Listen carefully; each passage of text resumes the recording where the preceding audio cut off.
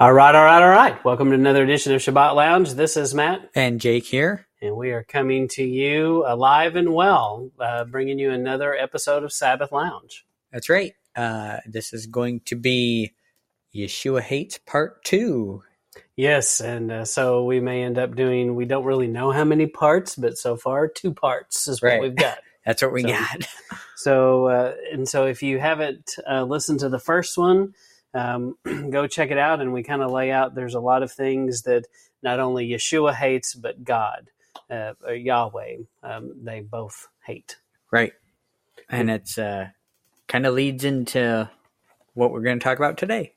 So, we're going to talk about the Nicolaitans. And first off, we appreciate you stopping by. We really would like it if you would follow us, if you would like it and subscribe to the channel. Our subscribership goes up slowly but surely. And that's right. We appreciate all of you that give us some time to listen. And we have lots of things happening and lots of content that's getting published. And we do redo some things like the Torah portions. Our plan is to redo the Torah portions, so there'll be always something coming out once a week, and then from periodically as we grow in age through Sabbath Lounge, we will go back and re-record some of those, I'm sure. But right. Anyway, well, we appreciate you taking a listen at the Nicolaitans, and you may be asking yourself, what are you talking about? Who are the Nicolaitans? Right, and that's kind of why we're doing this one. Yeah, so we wondered the same thing. We saw some glimpses of who they might be, and that kind of... Right, we saw in part 1 that in Revelation it says that he hates the deeds of the Nicolaitans and the doctrines of the Nicolaitans. So we're like, oh, well, we probably shouldn't do that. Yeah. And so it's worth studying to know how we don't want to be like them. And so we may have to study them a little bit so we can make sure we're not like them. Right.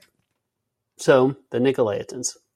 So you can go research, and this one, then this is pretty easy. If you just go to Wikipedia, it takes just a minute. You're going to find these really old dudes and that wrote these really old books. Yes, with these weird halos around their heads. And some people might call them saints, early church fathers, all kinds of things. We're not saying that we endorse these people and think that everything they said was right on, but we're saying it's scripture. Right. But we're saying, let's take a look at what other people said about the Nicolaitans to help us understand historically what people thought about them. Right. So, and I think that can kind of help paint a picture of who they are. So, Jake, would you read this guy? Yep. What he says about them? And he was like, I guess the date is 426, so it's a long time ago. Right. So this is, I guess, Irenaeus, something like that. So he says, John, the disciple of Yahweh, of Yeshua actually, preaches this faith, the deity of Messiah, and seeks by the proclamation of the gospel to remove that error which by Cerinthus had been disseminated among men, and a long time previously by those termed Nicolaitans, who are an offset of that knowledge falsely so called, that he might confound them and persuade them that there is but one Elohim who made all things by his word. So, Jake, this does seem to imply that somebody in this group may not be what we would call monotheistic. Right. So, John appears to be trying to bring this knowledge, kind of disillusion someone of this false knowledge of multiple deities. And he's saying there's only one true Elohim, and he points him to Yahweh. All right, and then we'll go on, and we're going to look at another guy. And so, once again, this all comes from Wikipedia. If you want to check it out and see what it says, you'll see that it says the same thing. So, Jake, there's this other guy. Cerinthus. So this is the guy mentioned in the previous, from the Irenaeus guy. So he says, the Nicolaitans are the followers of that Nicholas, who was one of the 7 first ordained in the diaconate by the apostles. They lead lives of unrestrained indulgence. The character of these men is very plainly pointed out in the Apocalypse of John as teaching that it is a matter of indifference to practice adultery and to eat things sacrificed to idols. Wherefore the word has also spoken of them thus. But this you have, that you hate the deeds of the Nicolaitans, which I also hate. Which we talked about in the previous episode. Right. And for scripture reference, if you go look at Acts chapter 6, you'll see this moment that he's talking about. And so history is not certain about Nicholas, and if he was clearly he was a good person, or he wouldn't have been chosen here. Right. And so he gets chosen, and so we don't know if he falls from grace or if people took something he said and ran with it and gave him credit for it. We've never seen people twist someone's words never to wickedness. Yeah, right. Never. So I kind of believe, unfortunately, the latter, that probably, people twisted something he said, but we don't know. I don't know that we can know that from the information we have in the text, but anyway, it's interesting to see what these other people thought about him. Right. So this idea that they lead lives of unrestrained indulgence, we'll kind of touch on that near the end of this one, but that's kind of the deeds that are and doctrines that are not helpful. Yeah. And clearly they're practicing adultery, which that sounds like a terrible idea. Right. So we know that's bad. And then, all right, so we're going to move forward a little bit in time. And this guy is Henry Blunt, who was a kind of a historian, and he wrote a lot of things, and he was probably British since he was in London. Right. So this John Henry Blunt, I think, was a steel driving man. I don't know about that one. Okay, well. Was that John Henry? Yeah, John Henry Blunt. Yes. Look it up on your own time. Yes, look it up. So this John Henry Blunt, what he says is he says basically Blunt holds that the Nicolaitans either believed that the command against ritual sex was part of the Mosaic law from which they had been freed from by Jesus Christ, and it was licit for them, or they went too far during Christian, quote, love feast, unquote. Interesting. Blunt sees echoes of this behavior in the abominations which Paul gives the Corinthians, though he does not name them as such. Blunt also believes that similar echoes can be found in the abominations of Jude 4 through 16, which invokes both Balaam's era and love feast, and 2 Peter 2 through 21, which repeats much of Jude's statements, including evoking Balaam. So let's go back up to the beginning, and this kind of tells you, so they said they were free from the law. Right. So since... Important to note. Right. So since they're freed, since Messiah freed them from the Mosaic law, then they can go ahead and partake in their ritual originations, if you will. Yeah, they can do whatever. They're free. Yeah. The law doesn't hold them back. So that is clearly part of what the Nicolaitan doctrine, according to Blunt, that is for sure the way he perceived, what was written and said about them. That's how he saw them. So, interesting. So we'll move on. Let's look at some other people. And then look at this guy, Jake. Who is this? This is Tertullian, I guess. I guess that's a photograph of him. Yes, real photograph. From the time. Mm-hmm. So we kind of jump back in time, but yes. Yeah. So he said, John, however, in the Apocalypse is charged to chastise those who eat things sacrificed to idols and who commit sexual immorality. There are even now another sort of Nicolaitans.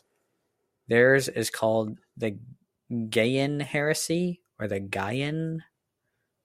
So, yeah, either one sounds bad. Gaian. Yeah, sounds no good way to say it, Jake. Right. So this John of the Apocalypse, he's talking about Revelation, of course, where where, of course, he brings up the Nicolaitans and not to do the deeds and the doctrines, and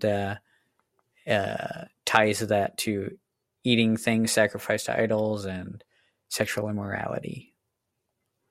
So yeah, and if you look up this Gaian heresy, it takes you right to Nicholasm and Gnosticism. So definitely something, for sake of time, I think that's something, if you're interested, you can go look and see what all is involved in that. But anyway, so that definitely, there seems to be a sexual component to this, and not eating things or eating things sacrificed to idols. So clearly both of these things you weren't supposed to do. Right, which is a lot of, when you think about this stuff going on at the same time as the early, quote unquote, early church, right? Mm-hmm. It makes sense that things like Acts 15 is brought up about eating certain things. Yeah. And things like 1 Corinthians, where he's talking about, hey, get your arm off your father's wife over there. Uh-huh. So those kind of things. And Romans 14 makes sense, and 13 and 14 make sense through this stuff. I guess 14. Mm-hmm. And so this is the kind of stuff it seems like they were dealing with, or at least it caught on from then and turned into something. Yeah. And then, if you've never seen that concept of love feast, that's addressed in a couple of places. And so that is one of those things where you're like, when you're a kid, you're like, oh, love feast. I sounds weird. Never saying that. You don't remember saying that? No. I remember seeing that and thinking, I had a different idea of what that might mean when I was a child, for sure. So I'm like, oh, they're happy. Right. And they're holding hands and the music's playing. And that was the Gaian heresy that you fell into. That's right. So moving on. So we're going to look at these old dudes. Kind of interesting. I don't even know who these people are, but this one down here is Friar Tuck. Friar Tuck, yes. We're not saying we endorse any of these people, but we're saying it's worthy of noting historically, what do people say the Nicolaitans are? So tell us about these people. So Victorinus of Patau held that the error of the Nicolaitans was that they ate things offered to idols. Bede states that Nicholas allowed other men to marry his wife. And Thomas Aquinas believed that Nicholas supported either polygamy or the holding of wives in common. So it seems like there's this theme that throughout history, these historical writers of antiquity are kind of all saying the same thing about this Nicolaitanism. Yeah. So, and definitely, I read several things about Nicholas, about wife swapping, and how he just was like, whatever, he did lots of weird, strange things and had some strange beliefs about that. And not only were they like his personal beliefs, but these were things he taught as a doctrine, and it all had to do with you're free from the law. You can't sin if there's no law to break, right? That's right. And so since the law being shattered. So Nicolaitism. So the Nicholas, you see him in Acts 6:5. So, and we talked about that. So Irenaeus and Eusebius give Nicholas credit for the doctrine of promiscuity. Nicholas was antinomian, which means he's against the law. So you may have heard about that today. You may have come against other people today that or you would classify as antinomian. Jake, have you ever known someone that was antinomian? I see a lot of people that are I myself antinomian. Was one. Yes, and but probably most of us were this antinomian. And it's, I don't know. You run into different things, but some people are either just, aloof, or that's not really the right direction that I want to go with it, I guess. But they're either indifferent. laissez-faire about it. That's probably a more accurate direction. But then you have people that are actually like aggressively against. Yeah. They go out of their way. The thing that you're doing. Yeah. It's like, how dare you be obedient? Mm-hmm. It's separating you from, it's creating this separation in our brotherliness. Yeah. And it's like, well, so my obedience is bad because it creates separation? Because it bothers you? Right. Because that's basically what I've come to that conclusion, that that's really what they're saying is, I feel judged by you and I'm uncomfortable with this. So it creates is what separation. Some people say. Yeah. Right. So for the sake of unity, we should be on the same page. Mm-hmm. Never mind the thousands of denominations. Yeah. Yeah. that don't hold to the same. So we'll move on. And so then we get to Balaam and like, what? So hang on. Jake, I thought we were talking about Nicolaitan and Nicholas and who these people were. And now we're talking about Balaam. Yeah, it started with Nicholas in Acts, right? And then we go backwards to Balaam. Just like the church started in Acts, didn't it? Yes, that's right. The church starts in Acts. Not really. Right. I used to think that, though. So basically, I put a quote from Donkey here. Donkey didn't really say this, but if the donkey could talk, he might say, what, Jake? He went where the money was. And who was the he? Balaam. Balaam. So Balaam was a prophet for profit. By the way, Jake, did we talk about that one time? We made a whole episode on Balaam, a prophet for profit. And if we were really good at internet, there would be like a link or the little video or something here, but they'd just pop up and you'd just be watching it next. Yeah. Mm-hmm. But I don't know if we're that talented, but if you just Googled Sabbath Lounge, prophet for profit, you'd probably find him. Right. So in a way, he's like a prosperity gospel preacher. And mostly what I mean by that is he's a false preacher. The things he says are not true. Just like a prosperity gospel preacher would be not true. So he uses his knowledge of Yah to make money. He preyed on others, the others being the laity. Balaam was one of the elites, a ruling class lording over others. Ooh, that doesn't sound good. And so to even take it to another level, go back to the story of Balaam and Balak, and where did they spend most of their time in that story? They spent most of their time in Numbers 22 through 24. No, in the high places. In the high places. So which kind of, in the people, and so it was Balaam, and was he hanging out with the commoner? Was Balak, was he like a common everyday Joe? I think Balak was a ruler of sorts. Yeah. Yeah. So who didn't care much for the Israelites. That's right. And so if you just put it in modern terms and look at this, so you're definitely dealing with what you would call the 1%ers or the ruling class, the elite class. Yeah, right. Not just rich, but these are the people that have the drivers and the private power airplanes today. So that's the kind of people that he was hanging out with, and that's who he aligns himself with. So Balaam. So today we're going to jump right to the corporate church. So in a lot of ways, a pastor can become a hireling for leveraging who they are and what they know in a position of authority, for which they get paid handsomely. Some can. Corporate. We're talking corporate church here. Yeah, we're not saying all of them, but as a whole, corporate church has become a money-making institution. It's become a business. Right. That's why many of us are here where we are today, because we got tired of seeing the business of church. Mm-hmm. So, and that's a whole nother thing. Yeah, it's this idea of, I like the way you put leveraging who they are and what they know in a position of authority, because a lot of people, for some reason, get the idea that person up there at the head of the church, I can't know as much as him about the Bible. Mm-hmm. When really you guys have access to the same text they do. Yeah. And you have access to the same Holy Spirit he has access to. Mm-hmm.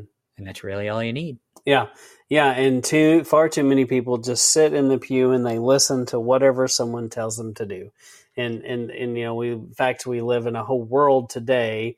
We just recently saw it with some things that happened in 2020 where everyone just sit back and the experts said to do something and everybody just went, okay, we just have to do this now. And no one questioned it. Very few. And, it's just what people do. They look to an expert and they want the expert to tell them what to do and how to do it. Instead of thinking for yourself. Yeah.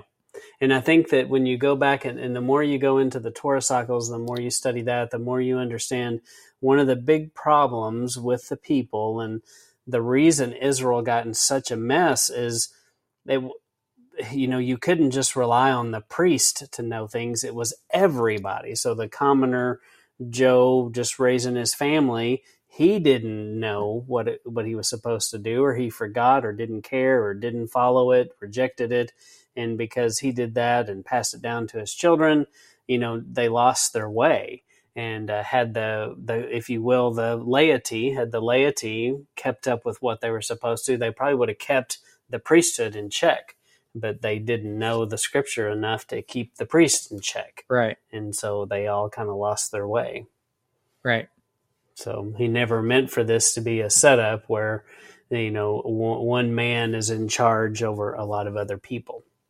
Because history in the world shows us that usually ends badly. Right. Pretty long list of documentaries you can watch in Netflix about pastors and preachers that did the wrong thing. So there's some of that out there. Yeah, definitely. So, Jeremiah 23. Would you read this, Jake? Woe be unto the pastors that destroy and scatter the sheep of my pasture, says Yahweh. Therefore, thus says Yahweh, Elohim of Israel, against the pastors that feed my people. You have scattered my flock and driven them away, and have not visited them. Behold, I will visit upon you the evil of your doings, says Yahweh. That's not good, Jake. Not good. Don't want to be that guy. That's the people that see that you're Pharisaical, that you say and do not do. Yeah. And they go, I'm out of here. There's no truth in this. Exactly. And then now they're a sheep in the wilderness. Yeah. All right, so once again, this is breaking the law. Balaam gave birth to a doctrine that went against the Torah, antinomianism. Ooh, almost like that ties into what we're talking about. Yeah. And so, step one, Jake, tell us about the steps. How did this happen? Well, you see, first, you'll see that Balaam tells Balak. That's not in the Numbers situation, but it's later on when they talk about what happened. So to get the full story of Balaam and Balak, you gotta read like the whole Bible, and then you'll know more about it. Or just Google those words and see different places in the text where it mentions them, and it kind of sheds more light of what happened. That would be the easier way, a quicker way. Yeah. But yeah, so one of the steps was he would get them to eat meat sacrificed to idols, or like worshiping idols, worshiping other gods. And then step 2 was to take idolatrous women and do what feels right to you. And so the idolatrous women would lead the men toward idolatry, wherein their meat would be sacrificed to idols. Yeah. So maybe it's 1 and 2. Maybe they're in the reverse order. Well, either way. Maybe. So Balaam seems to be a part of the Egyptian mystery, or the Egyptian magicians and the mystery schools. These ideas, so they end up in Greece eventually, which becomes Rome, and what would become the area of Pergamum, and later the throne of Satan. So, you can trace in history that these magician schools literally move from Egypt and bring all of their wickedness and all of their crazy ideas up there to Greece, because they followed the money. And so these are guys that historically rulers had them in their circle of magicians, of advisors. And so when Egypt falls, and through the Greeks and Alexander the Great and all that, they take those special people. It's kind of like what the U.S. did with Project Paperclip, unfortunately, and it was nothing new, but they took those learned people and they brought them to their homeland and like, oh, these guys are good, and they can help us do that. Yes, they just continue the wackiness. And anyway, and so if you've never looked up what the throne of Satan is, Google that, see what that is. Right. Because Yeshua speaks there and has some strong words, and you should he's that. Probably against it, right? Yes, he's against it. Very much so. So, what is this, Jake? This is where the laity class and ruling class comes from. Part of this belief says the educated should rule over the uneducated. So, yeah, you have a class system being implemented with, hey, just do what we say. You'll be all right. Yeah. We're the experts. Trust the experts. So Paul seems to address this issue in his letter to the Ephesian church, who seem to have been obedient to to these teachings. So in the his here, we're talking about Nicholas. So it does seem like the Ephesian church had some issues with this. And then Jake, I was going to have you read this section. Right. It comes from Ephesians 5. All right. Be you, therefore, followers of Elohim as dear children, and walk in love as Messiah also has loved us, and has given himself for us an offering and a sacrifice to Elohim for a sweet-smelling savor. But fornication and all uncleanness or covetousness, let it not be once named among you as becometh saints, neither filthiness or foolish talking nor jesting, which are not convenient, but rather giving of thanks. For this you know, that no whoremonger, nor unclean person, nor covetous man, who is an idolater, has any inheritance in the kingdom of Elohim and of kingdom of Messiah and of Elohim. Let no man deceive you with vain words, for because of these things comes the wrath of Elohim upon the children of disobedience. Be not you therefore partakers with them, for you were sometimes darkness, but now you are light in Messiah. Walk as children of light, for the fruit of the Spirit is in all goodness and righteousness and truth, proving what is acceptable unto the Master. And have no fellowship with the unfruitful works of darkness, but rather reprove them. For it is a shame even to speak of those things which are done of them in secret.